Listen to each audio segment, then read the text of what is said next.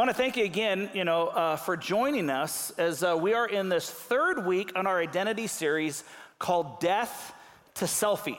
Now, today, I believe, might be the most impactful one for many of you for the entire series. Remember, we've talked about that this is an identity series, and as we are trying to find identity, it's not just something that you just come out of the womb with. There's a journey and a process that God takes us on to discover it, and there's two places or two areas that we can discover our identity. One is the world's, and the other is from God.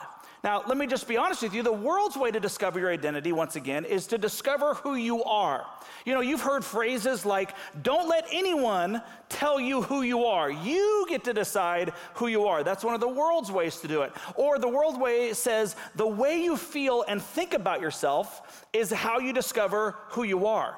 Basically, what you're saying is, how I feel, how I think I should be, live, or act, that's who I should be. Or the characteristics that define you.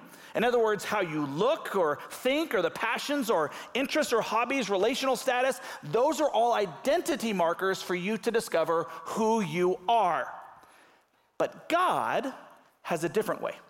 And what he's asking us to do is to look at our identity through his eyes, seeing ourselves through God's eyes.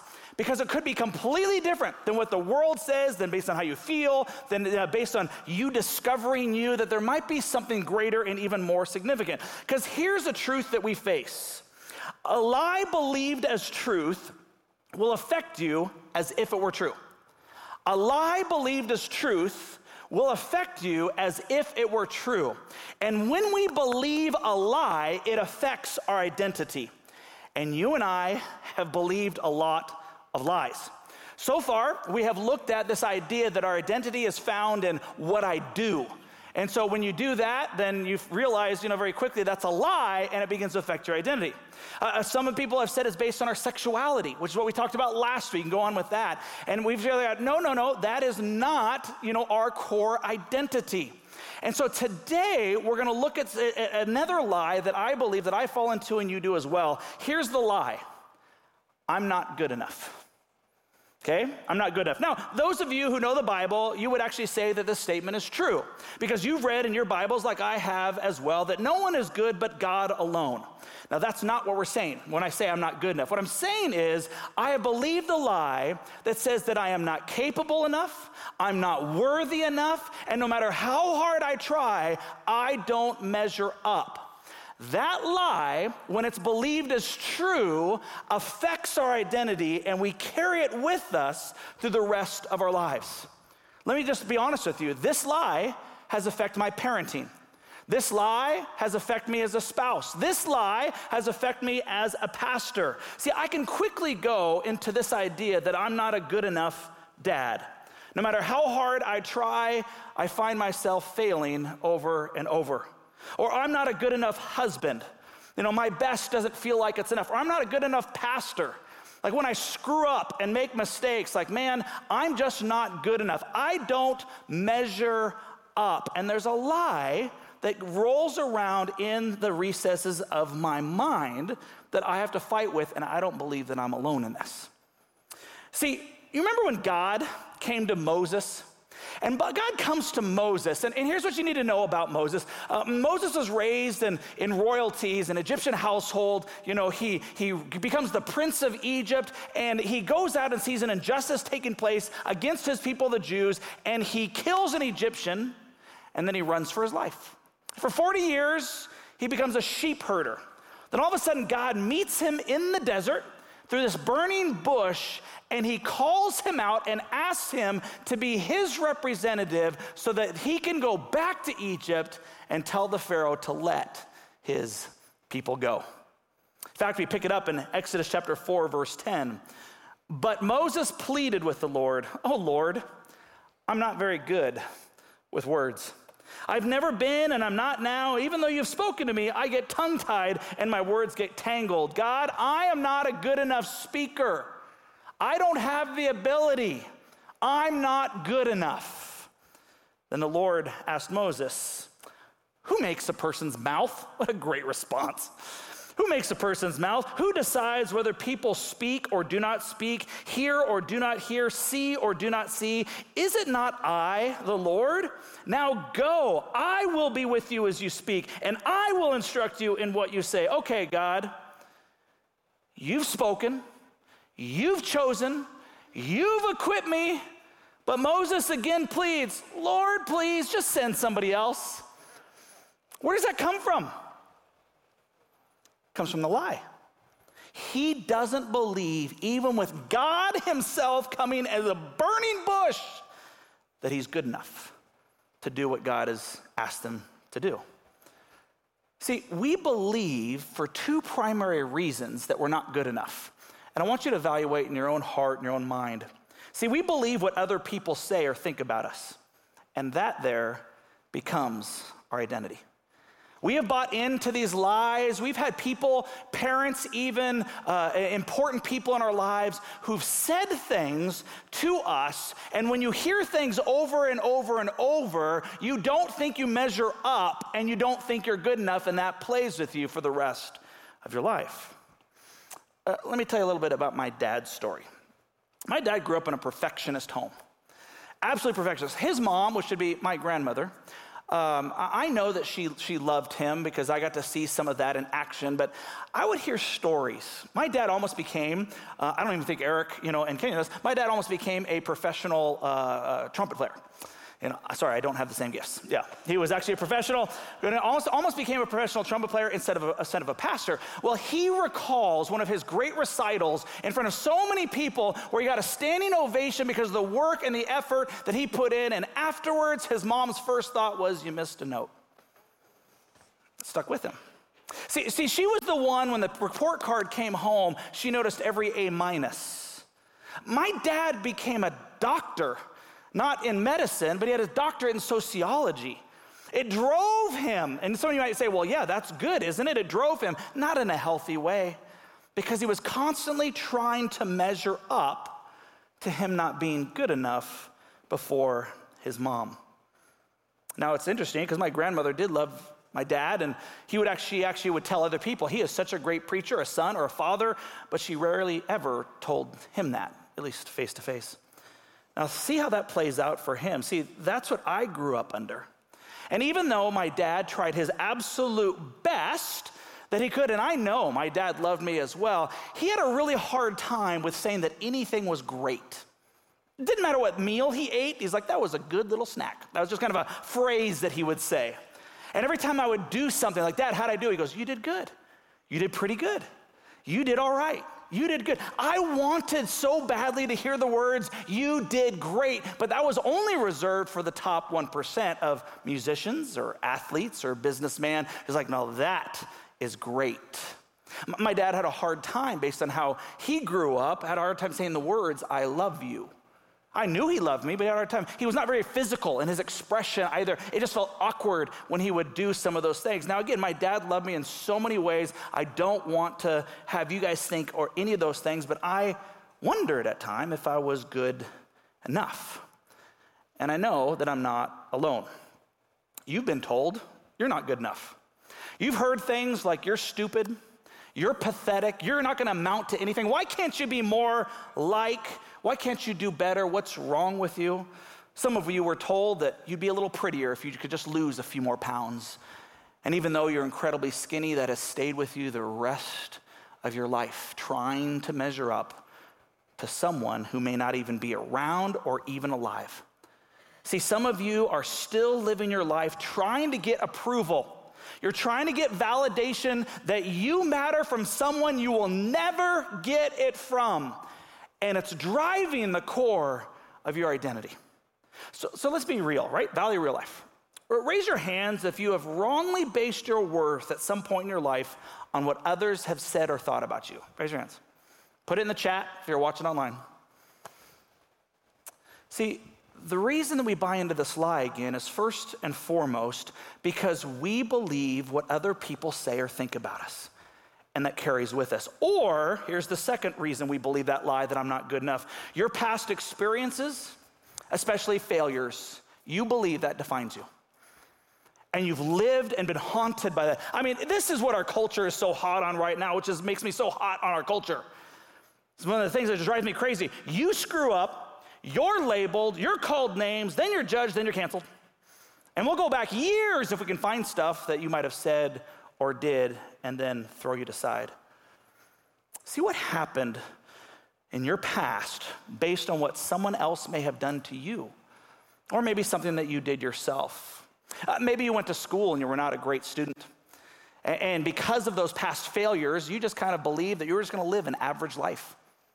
Maybe you're a person who got a divorce and you carry that scarlet letter all around thinking that time in your life is what's going to define you for the rest of your life. Maybe you have failed in your business, failed in a sport, failed in a friendship, and that sticks with you over and over and over, and you keep telling yourself, I'm not good enough. See, if our past failures define us, then no one's ever good enough. See, when I was in elementary school, I didn't know it at the time, but I actually had a learning disability. I have slight dyslexia, just slight enough where not able to read faster than I could actually talk. And sometimes the words got mixed up every once in a while. But I didn't know that back then, and my parents continued to push me academically, as they should, and I kept looking at both of my brothers, and I'm the middle child, and there's issues there, I understand. My older brother, he just got A's, and it just seemed to come easy. He didn't spend any time doing homework. And my younger brother, it seemed like he was getting A's all the time, and I'm in the middle. Why am I spending an extra hour and another hour on homework? How come they get off so much? And unintentionally, my brothers were feeding into my own insecurity, and they would tell me over and over and over, especially my older one, that you're an idiot, you're dumb, you're dumb, you're dumb. When you hear that so often, you start believing those lies, and it hit deep. In fact, it's one of my triggers, when I make a mistake or I mess up, and if I start feeling dumb, it takes me back. And there's that voice that's in the back of my head, you're dumb, you're not good enough. Here's what's encouraging. In the New Testament book of Hebrews is a collection of great heroes of the faith, men and women who God used and God blessed. But it's interesting because it's an entire list of people who were jacked up, who made mistake after mistake after mistake. But the funny part is in chapter 11, it only mentions their victories and not their mistakes. And you're like, wait a minute, you're not telling the truth. Could it be because God, who sees who we are really and who we will become, is more important than some of the mistakes or the failures of our past? Let me just quickly run through a couple of these things. And you can read it for yourself in Hebrews chapter 11. Abraham, father of the faith, and the Jewish people lied about him having a wife twice on his journey to the promised land. Sarah, Abraham's wife, laughed at the promise of God, then denied that she laughed to God. Like, why would you even argue about that? Jacob lied to his dad and stole a birthright from his brother. Noah was one of the first people who ever was drunk and naked. That's what happened. Go read it. I bet you didn't know that one's in some of your Bibles. Samson was immoral and he slept with Bathsheba. Gideon was fearful. Rahab was a prostitute. David, man after God's own heart. There's a guy who had an affair and then had someone murdered to cover it up. Elijah was deeply depressed, didn't want to live at one point, and Jonah ran away from God. Heroes of the faith. Not only did none of them get canceled, these are some of the greatest men and women that you and I would look at for how God loved and used them to impact people for all eternity. See, here's the key to combat this I'm not good enough issue that most of us face. You have to see yourself as God sees you. How does God see you? 2 Corinthians 10:5 says, we demolish arguments and every pretension that set itself up against the knowledge of God, and we take captive every thought to make it obedient to Christ. When those thoughts and those reminders and those failures continue to come up over and over and over, you got to take hold and to make them captive to Jesus Christ, and you start viewing things through that lens, which changes everything. His knowledge of us and every thought that comes to our mind that's contrary, we make it to Jesus. Let me remind you of some core issues here, some core things here that God wants to remind you of this day. God says you are called by Christ. That's who you are. You are called by Christ. You are good enough. 1 Peter 5:10 says, in his kindness, God called you to share in his eternal glory by means of Jesus Christ. Even as jacked up as you and I are, he still called you. So after you have suffered a little while, he will restore, support, and strengthen you. He will place you on a firm foundation. Amen? 1 Peter 2:9, for you are a chosen people. You are royal priests, a holy nation, God's very own possession. As a result, you can show others the goodness of God, for he called you out of darkness into his wonderful light. It's Galatians 2:20, my old self, we've done this 4 weeks in a row now. My old self has been crucified with Christ. It is no longer I who live, but Christ lives in me. So I live in this earthly body by trusting in the Son of God who loved me and gave himself for me. That's my identity. He has called you. He's called you to be part of his family. And we're going to talk a lot more about that next week. Even if your family rejected you, even if your people in your household don't think you're enough, God says you are welcome, warts and all, into mine. That's good news. Not only has he called you, but you are capable through Christ. Not because of ourselves, but you're capable through Christ. Our confidence comes through Christ. You matter. You measure up. You have value. Ephesians 2:10 reminds you, for you and I are God's masterpiece. He's created us anew in Christ Jesus so that we can do the good things he planned for us long ago. When I was in college, I had an opportunity to work in East LA. Here is a white suburban kid from Seattle, Washington, who gets called to work in East Los Angeles with Hispanic youth, most of which were first generation, meaning they spoke English, but their parents did not. And so I'm feeling like, God, you're calling me to come out here. You're calling me to come to a place I've never been before. And who am I to do this? I know what I'll do. I'm going to go to our professors. I'm going to go to our missions professor, and I'm going to get some encouragement and some strength. You know what he said to me? Don't do it. You're going to fail. I was like, that's the most discouraging thing I've ever heard. And he had great reason. He's like, well, Dan, you're white. You've never been in the inner city. You've never worked cross-culturally, and you've not been in ministry more than a day. You're 18 years old. You don't know what the crap you're doing. He wasn't wrong about any of that. But I was like, but God is still calling. So what do I do? Just reminds me of Philippians 4:13, for I can do everything through Christ who gives me strength, and that's what I quoted right back at him. And here's what I can tell you, it was some of the best ministry years of my life. I didn't listen to what other people had to say. I listened to what God, because I am capable through him. See, Romans 8:37, no, despite all these things, overwhelming victory is ours. How? Through Christ who loved us. We are confident of all this in 2 Corinthians because of our great trust in God through Christ. It is not that we think we are qualified to do anything on our own. Our qualification comes from God, and it gives us great strength. We are capable through Christ. How many of you have seen the movie Jerry Maguire? Okay, I know, I need to get some more modern movie references. I get it. Okay, those of you who are watching online, put it in the chat. You've seen Jerry Maguire. Okay, the most famous part of that movie, is at the end where all the ladies swoon and all the guys want to throw up. Because he walks in and he says the line, you complete me. And all the ladies say, and all the guys say, there you go. So, you complete me, right? You complete me. And it is a moving moment. It's this understanding that we need one another. But what a bunch of crock. It's just not true. We complement each other. We do become one in marriage. I get all that. But our identity is we are complete in Christ. That's when we find our completion is actually not in another person. It's first and foremost in Christ. 2 Peter 1:3 says, by his divine power, God has given us everything we need for living a godly life. We have received all of this by coming to know him, the one who called us to himself by means of his marvelous glory and excellence. Colossians 2:9 says, for in Christ lives all the fullness of God in the human body, so that you are complete through your union with Christ, who is the head over every ruler and authority. You are good enough for Christ to complete you. See, when you see the word complete in the New Testament, most of the time it comes from a Greek word that really refers to a ship. And what it means is a ship that is fully manned. It's fully complete.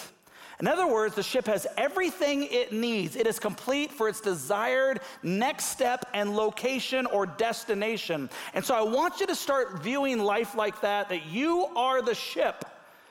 Jesus is the captain. And he makes everything complete as long as he remains the captain, the Lord, and the leader of your and my life. See, God says you are called by Christ, you are capable through Christ, and you are complete in Christ. You are good enough. And you got to hold on and make a choice to, as your next step, to choose today to believe what God says about you. Not what the other voices or what you or anybody else says. You've got to hold those thoughts and say, no, I'm going to make them captive, complete in Christ. That's what it looks like. But once again, the choice is yours.